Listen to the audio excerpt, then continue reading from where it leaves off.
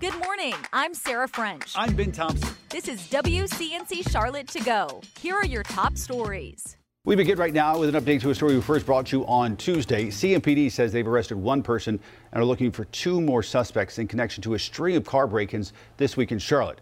This was the scene for hundreds of people this past week. WCNC Charlotte's Richard Devane is live for us this morning in Dilworth. And Richard, you've been digging through the police report. What do we know about the suspects so far? Well, we know that police identified at least two of these suspects. Good morning, Ben. Good Thursday morning, everyone. But none of them are in police custody as of yet.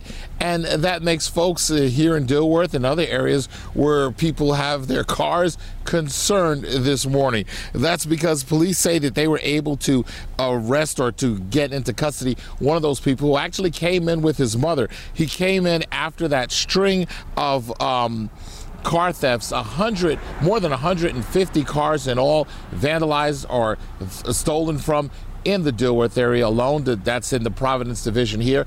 Police say that young man, a teen, came into police headquarters with his mother to give himself up, but the Juvenile Justice Department denied the request for police to take him into custody per se, allowing him to return home with his mother. Now there is another person, Hannah Freeman, who police say they are actually tried to also arrest in connection with these crimes. They say she was able to elude police after a high-speed chase in a stolen car. All of this, as you can well imagine, has folks who have owned cars picking up the pieces and dealing with the fallout.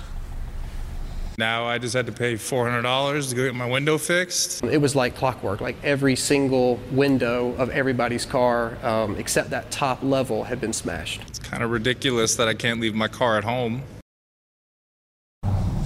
And it's a little bit more ridiculous the fact that those people are still on the run from police this morning. That one person, that teen, police know who he is. They know who a woman is. There was a third suspect that they're trying to identify. They haven't as yet. They say this is still an ongoing investigation. Of course, right now, police say if anyone has information about these car thefts, to give police a call, and they'll try to get those suspects into custody. We're in Dilworth. This is Richard Devane for WCNC Charlotte.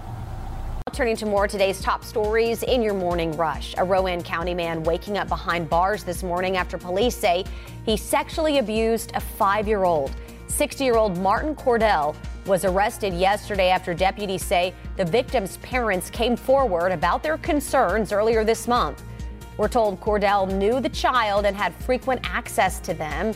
He's in jail on a $75,000 bond. Good morning, I'm Destiny Richards. As respiratory illnesses continue to surge in the Carolinas, more hospitals are announcing visitor restrictions. Caremont Health is restricting visitors under age 13, and Iredell Health says no visitors under 14 permitted at its Memorial Hospital. Health officials say some exceptions can be made in the case of visiting a family member receiving end-of-life care. I'm Bree Jackson in Washington. A grim milestone in Gaza. Hamas authorities say the death toll is now an estimated 20,000. And as the U.S. continues to show its support for Israel, there's mounting pressure for a truce in Gaza and a new hostage deal. Overnight, the UN Security Council failed to agree on a ceasefire resolution that the U.S. would not veto. The council is set to meet again today. The city of Gastonia will continue its lawsuit against the owner of the Honey Hunters. That's after a bankruptcy judge gave the city the green light to move forward. The group that owns the Honey Hunters filed for Chapter 11 bankruptcy earlier this month. The city sued the ownership group, hoping to kick them out of Caremont Health Park. This morning, open office space in Charlotte is at a high. A recent report by commercial real estate group CoStar shows the office vacancy rate in Charlotte is nearly 13%. That's a 5.5% increase since 2019. But while demand has declined, supply remains high.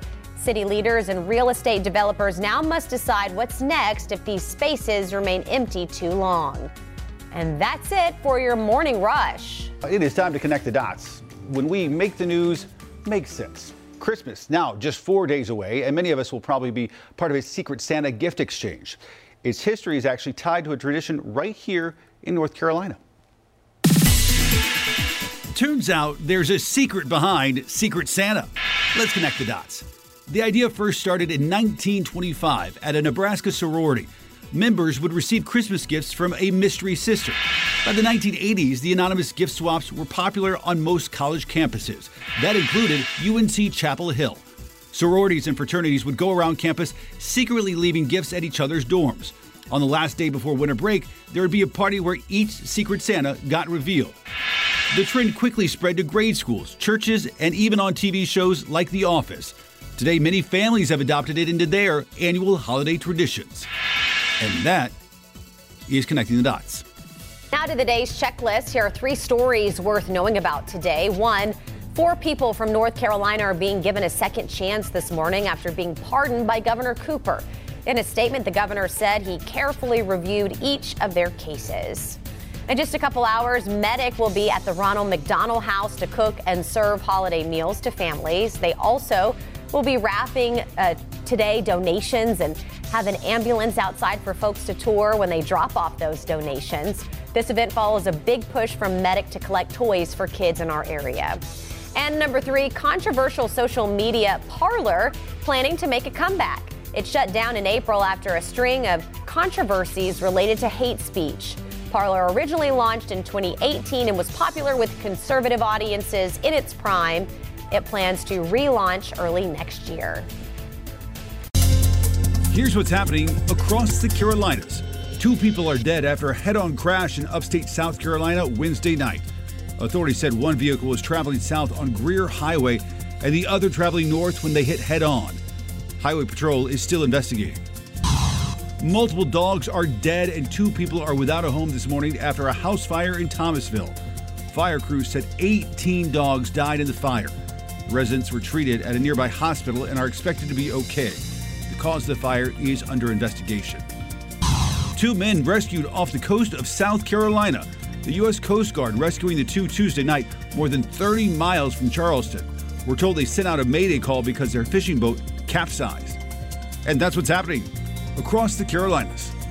Thanks for listening. You can find all these stories and more at WCNC.com. Join the WCNC Charlotte team weekday mornings from 4:30 to 7 a.m. Like and subscribe to our podcast and tell a friend.